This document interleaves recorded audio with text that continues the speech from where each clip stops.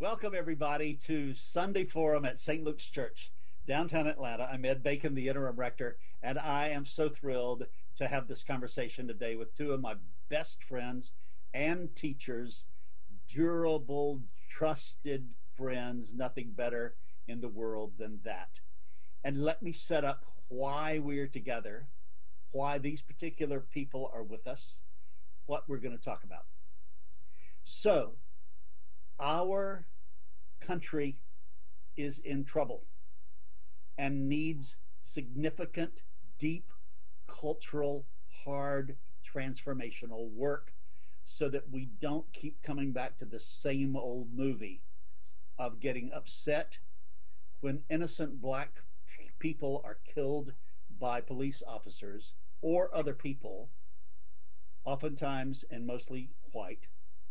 And we have now uncovered this 400-year history of there being a racial caste system in America. Brian Stevenson, in a recent article in New York, said that protests are very important and they're not going to do the cultural change that we need. We've got to do some hard, core, deep work.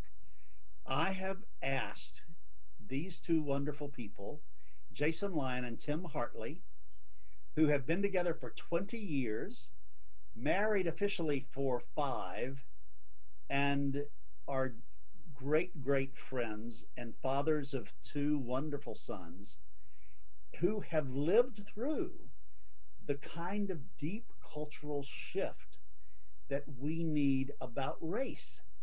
And so I am going to unpack that with them. Jason is an attorney by profession. He is the first outward LGBTQ partner of his 120-year-old law firm, an old established law firm in Pasadena, California. And we want to unpack what that's about. Tim is a realtor, a very successful realtor, who could stay with his real company forever, but has responded to a call from the Holy Spirit to become a priest, an Episcopal priest.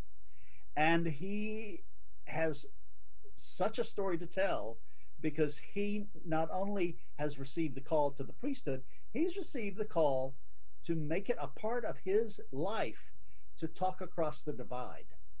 So we're going to explore all of this marvelous resourcefulness in these two guys. So without further ado, welcome Jason and Tim. We are so glad that you're with us at St. Luke's today. Thanks, Ed. It's so fun to see you and be with you. Thank you. And boy, that sounds like a lot to live up to. But yeah, Yeah. we've got a 6-year-old making noise off to the side here. So Yeah. Set your expectations now. That's right. Absolutely. Well, it's an objective description of you all. I have never been given to hyperbole, and everybody who knows me at St. Luke's knows that that's the case. And we are in for a great trip with you. So, would you all just kind of set the stage about coming together, your relationship, what you've had to endure in terms of resistance from culture, maybe family, inside yourselves, and just tell that story if you don't mind.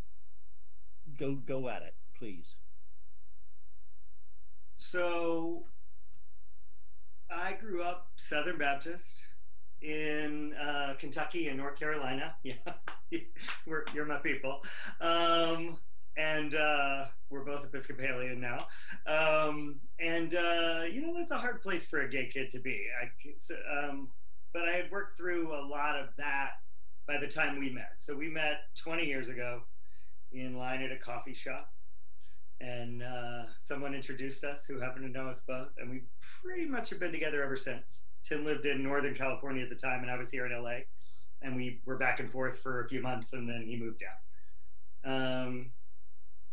You can jump in whenever, but I figure I'm in charge. I'm listening. You tell this. Yeah. You're better at this.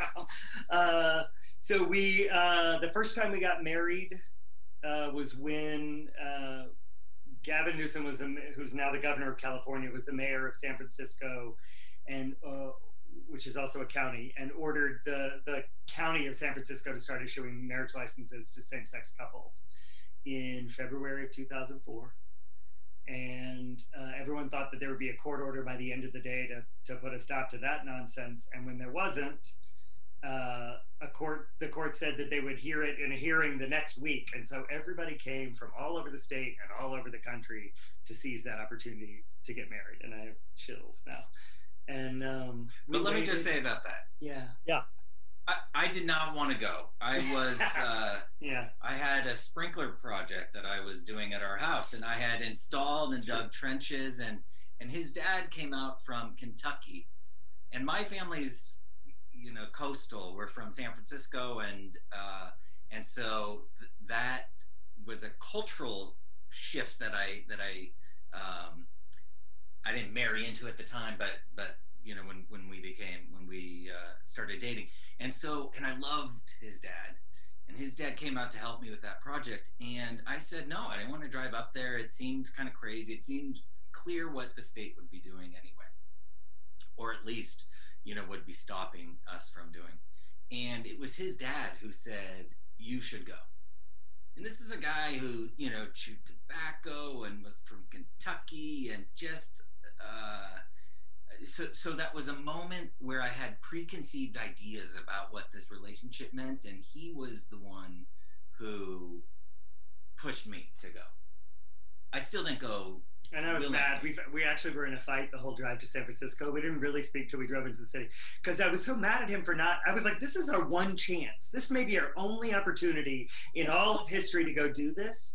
And you're like, I got to put in the sprinkler system. So we were mad at each other all the way up, barely talked, because we got up at like 4 a.m. to drive up there. And then as we drove into the city, he was all sweet and apologized and was excited to be there. And then we got in line at City Hall there, and his family came in from because they live near there. We got married there, and then the state ended up invalidating those. But for us, that's really our wedding day. That was the day that it happened. Standing in groups of, there were people getting married 6 feet away from us, and then another 6 feet after that, all the way around San Francisco City Hall. They had staff members who were there volunteering their time. Nobody was getting paid to be there performing these weddings. Tears. Yeah. Everywhere you look, people, family. We had people calling in when we did our ceremony who said there wasn't a dry eye in, I think it was North Carolina and all these other places. But let me just say one thing about my resistance to doing this, Ed, which I think speaks to the topic that you're addressing today, and that is that I never thought that we could get married. It never seemed like that would ever be possible for us. And so I just knew that the system was against us, right? And that wouldn't happen, that I would go up there and get my hopes up to have this taste of sort of normalcy or some validation of our relationship, only to then have it be taken away, which was what I was used to and an expectation that I had for myself. Whereas Jason seemed to be coming at it from yes, we're due this. We're this is something valid that we can have access to. I was from a different place of resigning, which I'm not necessarily proud of, but that is kind of where I was coming from. So, and as we get further into our story, I guess we'll talk about, it's not a coincidence that I came out of growing up in a church life and he did not. And so the marriage as a sacrament was incredibly important to me. And I was going to seize that opportunity. And then eventually, just to finish out the story, because I know we have to get on, but we got married in 2008 when it was legalized in California for a short window of time before our electorate voted it down again. But that was our legal one. And then the Supreme Court decision in 2015. So we keep trying. We've done it a lot. But also let's bookend that nicely, because when we were celebrating 20 years together last year, we came out and in your church had our first ever church wedding. By the like fourth or fifth time we've exchanged vows. The first time in a church with this man right here, and it was incredible, which was really meaningful to me as a sacrament and beautiful. So thank you very much, Ed, for doing that, and for the people who were there too. Yeah, you're very welcome. Many of those people love you and are watching and sent their greetings, and are very. We love them back. Good deal. Good. Yeah, I'm glad, Jason, that you mentioned that you two come from very different cultures, and I mean, you're white guys, and to come from the South and to come from the coast of California, to come from church and to come from no church, right, Tim? Mm-hmm. Yeah. You all have brought together a lot of different universes in your relationship and in your family. And I just wanted to note that because I think it'll probably come up as we continue to talk during these 45 minutes. But let's get into, when did you all have a sense that you had a responsibility through your own living and the way you lived and the way you lived a public life, that you had a responsibility to change the culture? Because all the historians note that this was not a given, because the culture and the system and the narrative was saying that the people who are made in the image and likeness of God are white, straight men. And everything else, women, people of color, and certainly gay people, are inferior to that. Mm-hmm. And it really, there is a caste system now largely broken open around sexual orientation. Can you talk about the journey of your kind of realizing that this was a big deal, and that it had your name on it?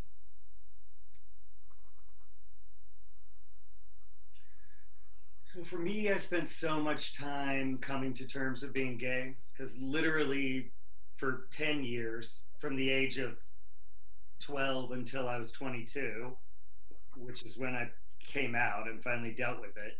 Yeah. I prayed every day of my life to be made straight. And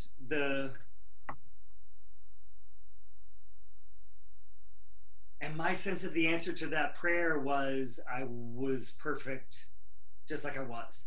So, wow. But it took a decade to get there, and then the rest of my life since then to believe it, right? That's an ongoing struggle to this day. But out of that, I felt a real sense of mission to stand up for people, and I already had a deep sense of social justice just in myself. So it became more personal. Jason, that was a very powerful statement. I wrote it down. This business of having a mission to stand up for people. Yeah.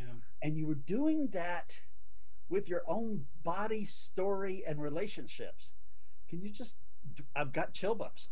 Can you kind of dwell there and unpack that a little bit? That's so important. Yes. So, I mean, this is part of, goes to my kind of spiritual calling in the world, right? But it also, from a social change perspective, I think what we know now, intuitively, I was getting at the idea that proximity matters, right? So that just like letting people see my humanity and who I am and all of me, it makes change in the world. And I think even before we had social science research to show that, somehow I knew that was true, that it was just critical to tell the truth about who I am. Now, I will say there's a hard flip side to this that's an expression of internalized homophobia. That is, sometimes I mix that up with needing to be the best gay in the world. Like a poster child for the best marriage and the best dad and and none of that's about what it's about, right? It's really about being as authentic as I can in who I am. So sometimes those are a little hard to pick apart. Yeah. Oh man, you got my breath. That's breathtaking. When you start talking about being the most authentic person you can be, rather than this posed kind of bemasked person, I just want to breathe that in because I think that's part of the change that's ahead of us.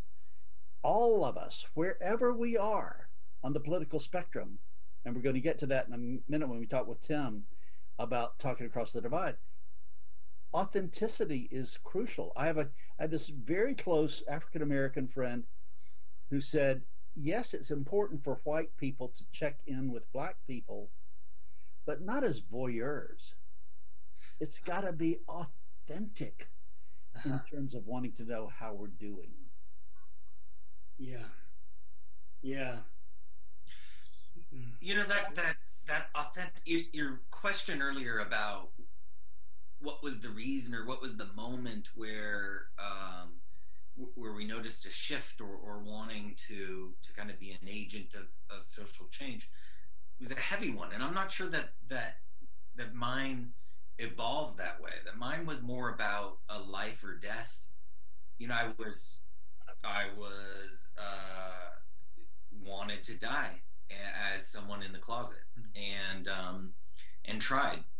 And eventually I decided this was about, okay, either I can die or be successful at one of these suicide attempts, or I can try living this kind of authentic life. I don't know that that's the language that I would have used, but that's when I then came out.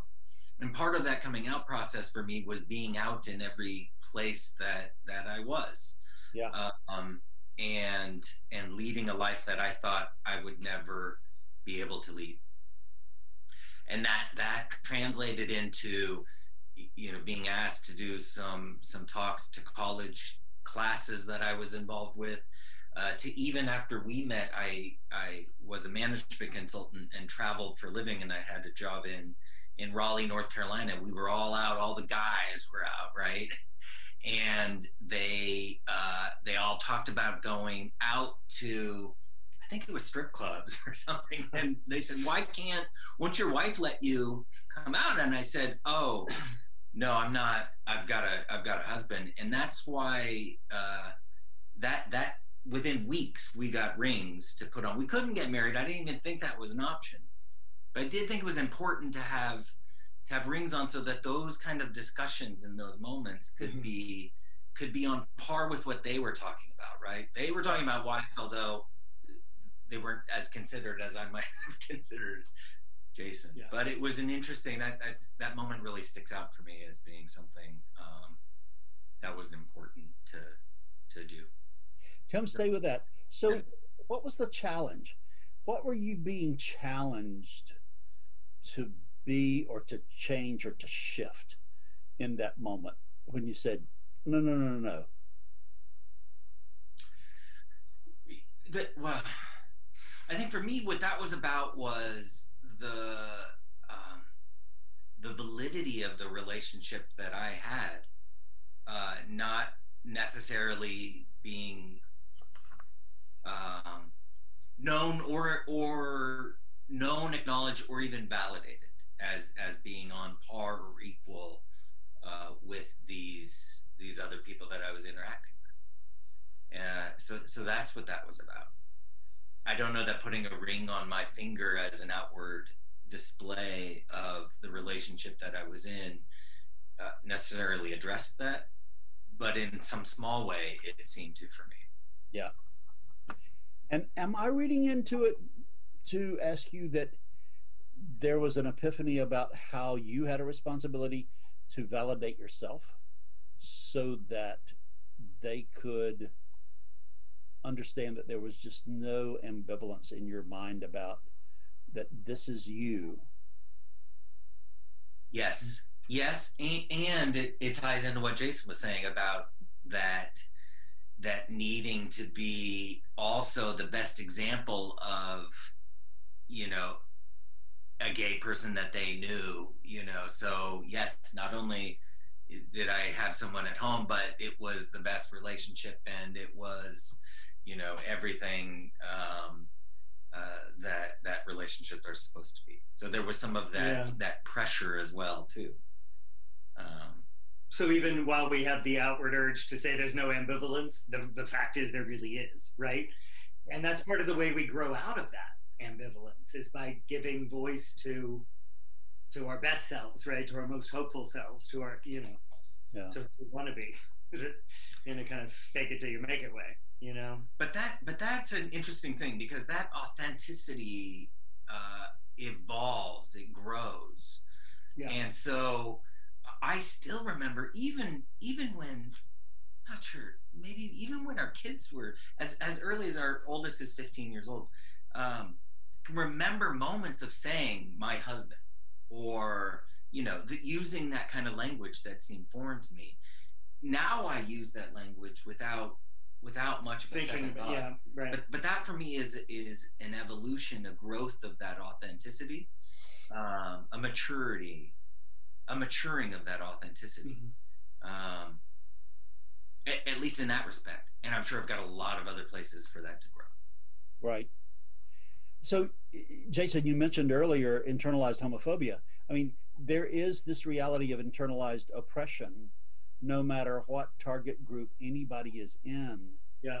There is, it seems to me, and I'll connect it with the race issue in just a second.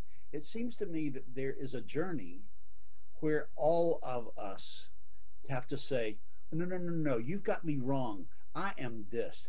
I stand for this value, whatever the value combating oppression is. I think there's this inner work that absolutely every human being has to do about, no. Your assumptions that I'm going along with the culture are wrong. I'm standing against the culture where the culture is oppressive. Right. And in fact, that has been an easier thing for me to say around issues of race and around economic injustice than around homophobia, right? Unpack that, I mean, while we're there. Well, because it's a part of growing up in the South. You're just like, race is so, you're just steeped in it, you know what I mean? And the truth is, somewhere inside your side, you either pick your side or it gets picked for you, and I don't know which, but from an early age, I understood that racism was a problem before I could have articulated that to you, before I could have, I looked around, and I remember a Baptist sermon when I was a little kid about the mark of Cain being race, and like I was maybe 5, right? And something in me was like, that is crazy talk. Before I could have articulated it, it just was in me, right? So,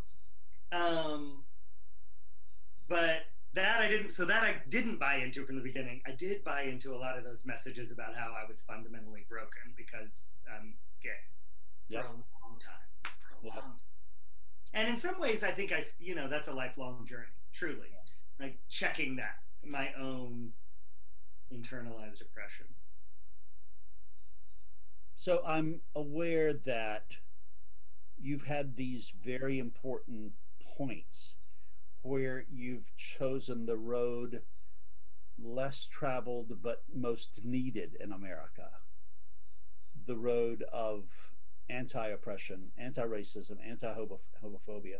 And just because you went to San Francisco and did that, and then you did the next thing, and then, it's still a journey.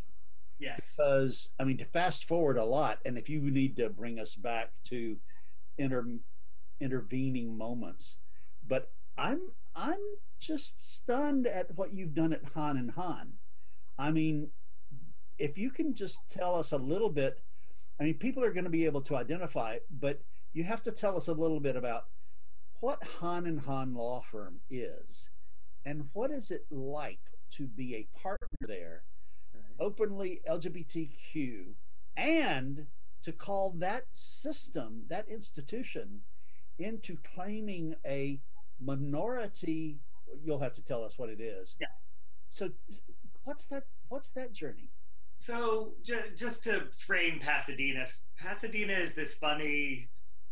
It's not like the rest of California. It's this old-fashioned kind of old town with a kind of landed gentry part and a poorer part, and all this tension in between. And it's still there's still like a society newspaper here, so there are all those things at play.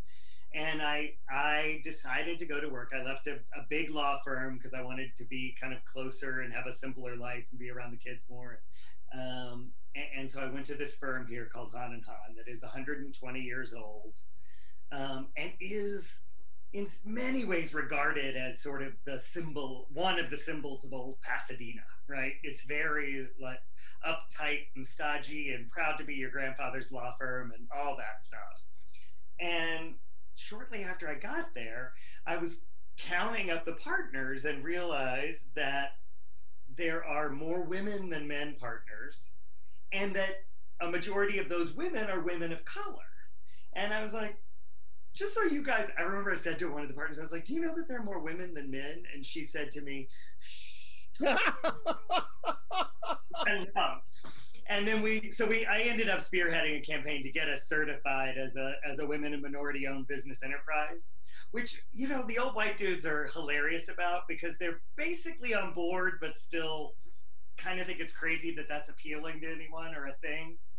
And in that role, I'm really comfortable bridging the divide and being a little bit, I like to be an agent of change and an instigator. I was Ed's last junior warden at All Saints, and I like to nudge systems. So and so I've been doing that. I'm doing a lot of work there to kind of modernize how we think and how we talk about things, and I'm seeing the fruit of it. So it's nice. It's nice. And truly, on a day-to-day basis, I'm aware that I'm the only LGBTQ person there, at least out, but probably the only one there. But we're in a place now where I think that I'm comfortable being there, and I think I help make other people comfortable. But I think we have turned the corner, I hope, in this culture on that particular issue, I think. And people come to me and say, like, what's the right word for Tim? And I'm like, husband. We're married. Husband is there, but thank you for asking. It's cool that they ask, right? But see, that's the interesting thing is the asking about that is, I think, an important point that you alluded to earlier. I don't remember where it was, Ed, but the ability to be honest with each other about where we are, right? I always appreciate when someone says, hey, I just want to be sensitive and I don't know what to call Jason. How is it appropriate for me to ask how your kids are part of your family? And all of those things are questions that other people aren't asking, but making assumptions about or how to navigate. And I think about that a lot. I think about that a lot about how I interact also. Especially in this moment that we're talking about, and what are my vulnerabilities, and where do I feel sensitive, and how do I navigate that? And the flip side of this being, it's not every oppressed person's job to teach you how to talk about these things, and I happen to be totally comfortable with it. But you got to be willing to put yourself out there and ask the question, and have someone say to you, "Not my job." Yep. Ask somebody else. So, that's part of it, right? So, in my thinking, you're bringing up the issue of the role of allies. Yes. So, it is an act of being an ally to go up to someone and say, can you tell me what the preferred terminology is? Or will you help me get out of my little box? Do you have anything you need to say at this point? Again, in the service of cultural change, of the role of allies, were there allies along your journey that were particularly helpful or not? Not. The answer does not have to be yes on this. I hadn't even thought about it when I was thinking about our conversation. But I do know that there is a role in our racial crisis right now for healthy, non-egotistical white allies who are not doing it for themselves, but are doing it to change the story. It's yeah. I was trying to think if they were allies before I was, when I was a kid. I didn't know I didn't know anyone who was saying positive stuff about LGBT people when I was a kid at all. Got it. Certainly as an adult, much of my coming to a place of self-acceptance had to do with, as we talked about or you talked about, and some of what I have come to appreciate, some of the sacraments and some of the rituals that we do as a religious body. And one of them is a breaking of bread, right? We did that just probably before this forum, right? That happened in a symbolic way because we're That's doing right. it. And so I wanted to take that piece of it, of breaking bread, and doing that, purposely seeking out people who would want to engage with me in a lunch and a conversation with no preconceived agenda, and just a couple ground rules about, that we weren't trying to convince each other, that we were both curious and wanted to engage conversation. And so I set about doing that, and I asked people on social media for those contacts, and that's how that happened. So I started setting up these lunches and having those lunches with people, and it has been an interesting endeavor for me, and has really opened up things for me. Are you oh, you're not frozen? I'm not. I'm so long. I thought you were deep in thought. He was listening to you. I'm having a glorious act. That's what listening looks like. Yeah, that is what listening's like. I'm sorry I looked stern. That's good. What'd you say, Jason? I said you can go catch his TED Talk at the TED Talk website. We're actually going to run the link for your TED Talk at the end of this interview.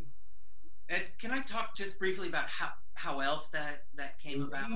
Please. So I talked about the breaking of bread, but I was doing hospice volunteering, and I had this hospice patient who I really enjoyed chatting with and getting to know. And after a while, in our just kind of superficial but still loving, interaction and relationship that we'd have with each other, she made a comment about before that election happened. 2016. Yeah, kind of a disparaging comment about Hillary Clinton, and it shocked me because I realized, oh my gosh, we haven't had this discussion, but yet I have had this bond and have forged this relationship with this woman that I appreciate and love, only to then find out that she had this political perspective. And what I was embarrassed to admit, but was certainly true, was that had I known that about her beforehand, I might not have taken that hospice volunteer, which kind of breaks my heart. And as a side note, that woman ended up living. She was taken off hospice and lived for a very long time. And just 2 weeks ago, I've been in touch with her family. We can't see her during COVID, and she just died a couple of weeks ago, and I was in touch with her family. But so, Tim, are you saying that it was in that relationship that this idea, and we've talked about mission before in this conversation, that this mission was born, or had it been born before this relationship with this lady who was in hospice care? I would say that interaction that I had and that relationship is what helped this idea to come to be fully formed. Yeah. Because what I realized was in looking at social media and the way that we interact today, we self-select, right? We might have childhood friends that we love who are of a different political persuasion than us. But that's because we grew up as kids and had this different type of relationship. But it's not often that we make and forge relationships now with people that have differing political perspectives. And let me also say that that there are some valid reasons for that, right? That there are political perspectives that are a jeopardy to our family, mm-hmm.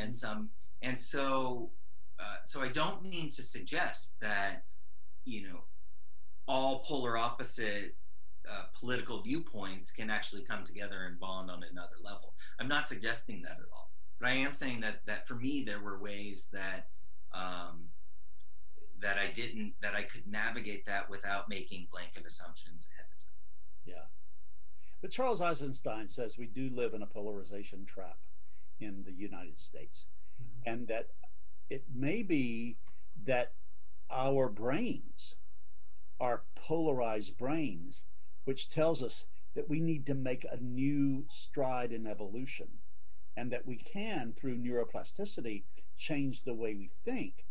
And is it reductionistic, Tim, too reductionistic to say that this interpersonal relationship you had with this lady outflanked any polarization propensities you had?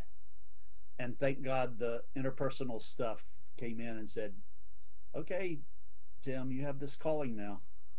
Wow, that's beautiful. Well, this is what I think happens in evolution, right? We have these things that pop up, and then eventually we gravitate towards them. And this is who you introduced me to, Ilya Delios, right? This is this idea that this evolution of us is, I think, what's the line in there, that love is the spearhead of evolution? Yes.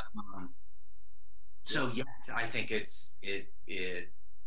it may sound reductionist, but I think it is. I believe that is true. Well, let's claim that it's profound and multi-complex and not reductionistic. Okay. Okay. Yes. So, what you're bringing to my mind in my own story that is resonant with what you've just said was, I told God that I would go anywhere in ministry as long as it was not Mississippi. Because Mississippi, I've never heard you say that. was always the 50th in right? And I was a white liberal child of Georgia, the state of Dr. King. Mm-hmm. And so, no, God, I'll go anywhere but Mississippi. Where did I get called to go? To be the dean of the cathedral in Jackson, Mississippi. And the greatest grace that came to me that was so transformative out of that was there were all these people I met who were great people on the interpersonal level, and who also, not all of them, but significant numbers of people who also harbored racist and homophobic commitments. I mean, I'm talking ideological commitments. And so I had to understand, okay, how do you stay in an interpersonal relationship that's love-based and also speak the truth in love that disagrees? What was the answer? Well, Jason, you may not know this, but I've written a book. And, I'm sorry, old joke. Yeah. Huh. But the answer is love. I mean, the answer is love, over and over and over again, to love the person who really drives you batty. And that's the person you're called to love enough, the most.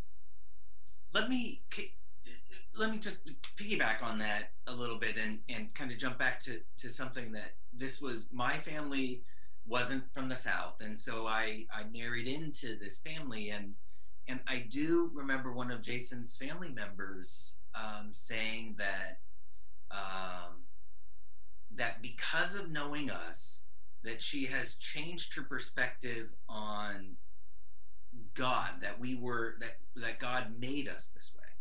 This was 5 years after our son was born, I think, and that was so moving to me. But that was a result of interpersonal relationships, right? It was a result of of her seeing us. Now, I'm not sure that she has evolved that way on other matters of race or other issues, but it's so important with that particular relationship to say, though, that when I came out, she wrote me. This is my aunt, my mom's sister, who helped raise me. I mean, we were close, and she wrote me a letter to tell me that how heartbroken and horrified she was that I would have to go to hell because I was gay.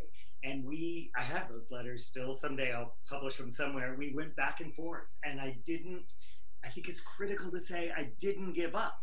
Although I did keep checking in with myself to say, like, is this too toxic to stay in?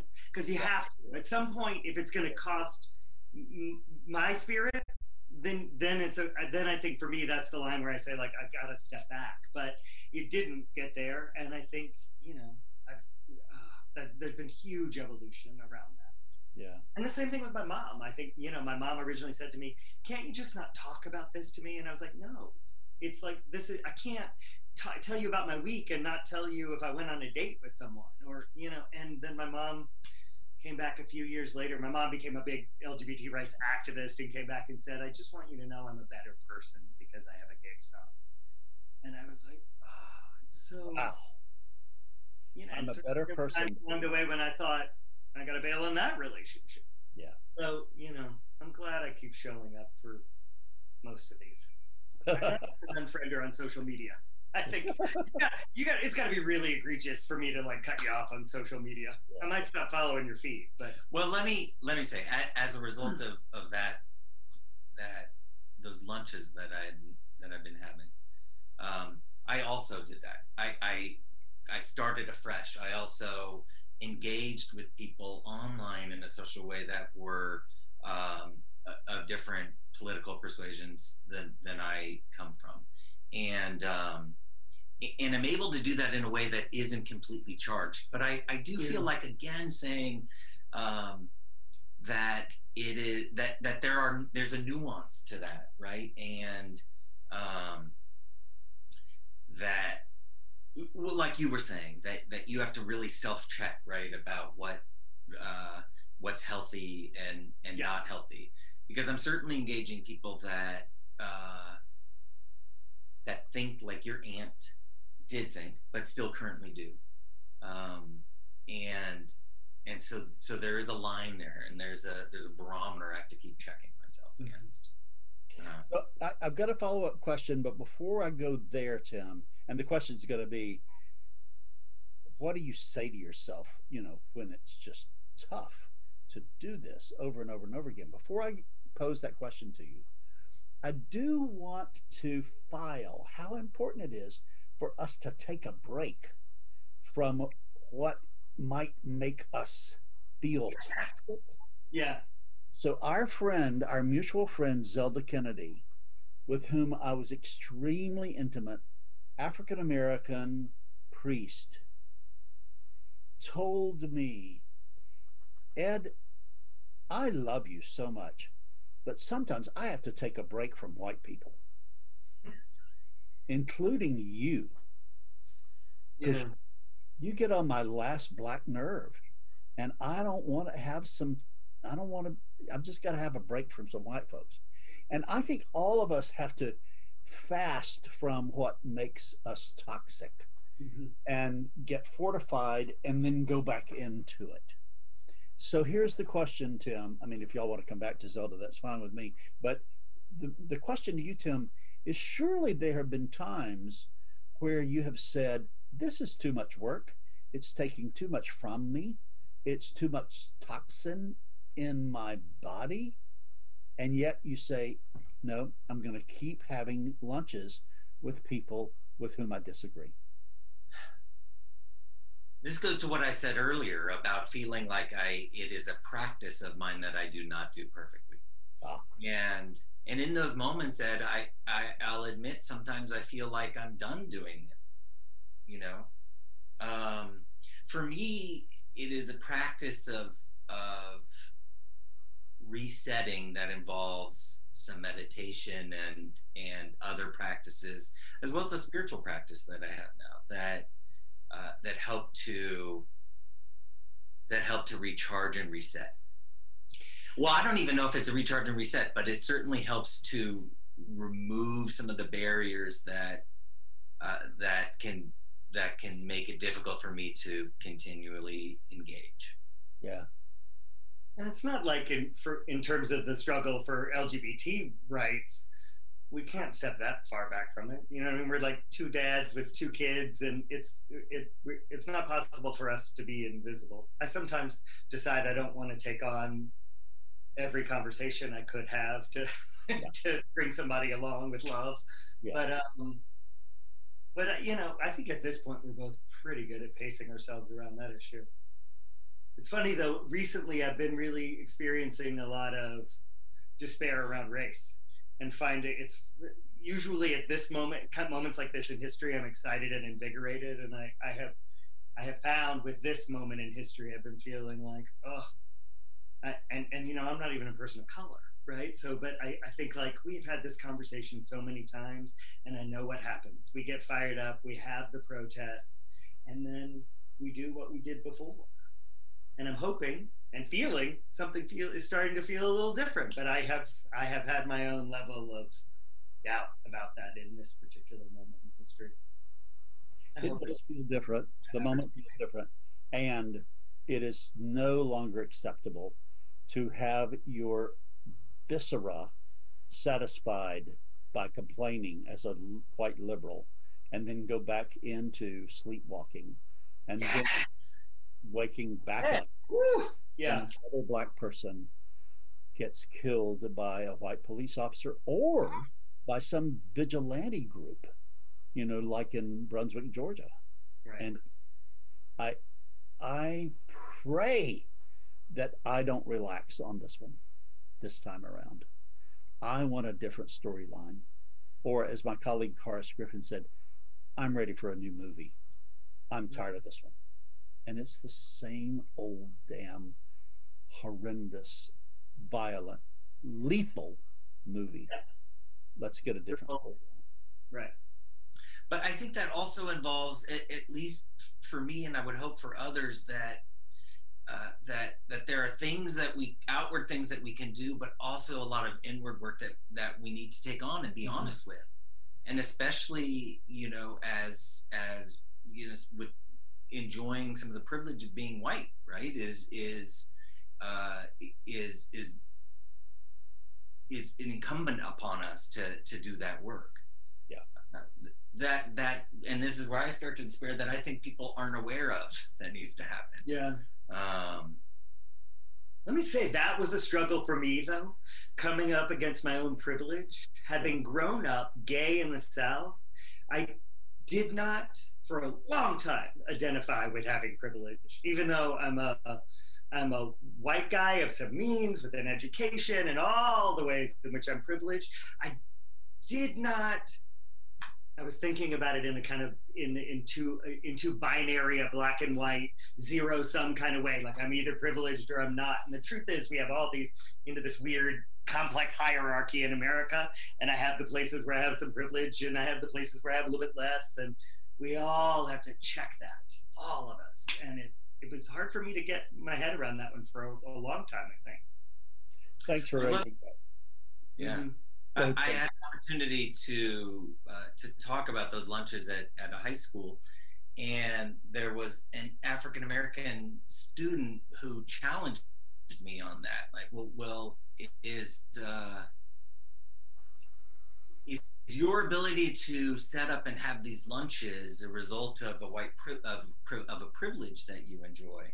And it got me thinking a lot about that. I don't know the answer to that. I think what's missing in that component is the fact that I'm also gay, you know, and live with a husband, and these people that I'm meeting are hostile to that. And so, you know, so there was that component in there. But I thought it was still a fair question. I thought it was a fair question to think about. So anyway, that ties into stuff. Privilege and advantage is always a fair question. And those of us who swim in privilege and advantage really need to wake up to understand that it is something that is challengeable and people have the right to challenge us Yeah. about it. Well, we've got to wrap it up, but I do want to thank you, Tim, for also bringing in the spiritual practice stuff, because that whole notion, you used it as recharging and resetting, is absolutely crucial, I find, to go back into the arena every day. Because the job, in my mind, of re-narrating Christianity, the job of a Christian is to do away with oppression. And it is to live into what Jesus called the kingdom of God, the reign of God, however you call it. How life looks when love has its way is what the presiding bishop says.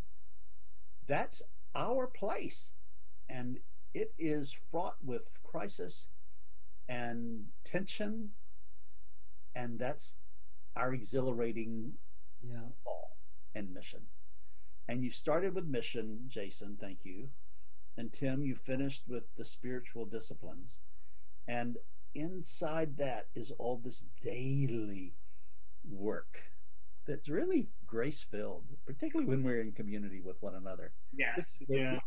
This has been a moment of great community for me, to love y'all and be with you and feel you and learn from you. On behalf of the people of St. Luke's, thank you for giving us this time. Thank you so much. Nice seeing you, Ed. So good to be with you. It's great to be with y'all. Thank you very much. And thanks, everyone. Please look at the next slide. It has a link to the TED Talk that Tim Hartley did about talking across the divide. Talking across the divide is part of our job right now in the middle of this crisis. And thank you all. See you next Sunday.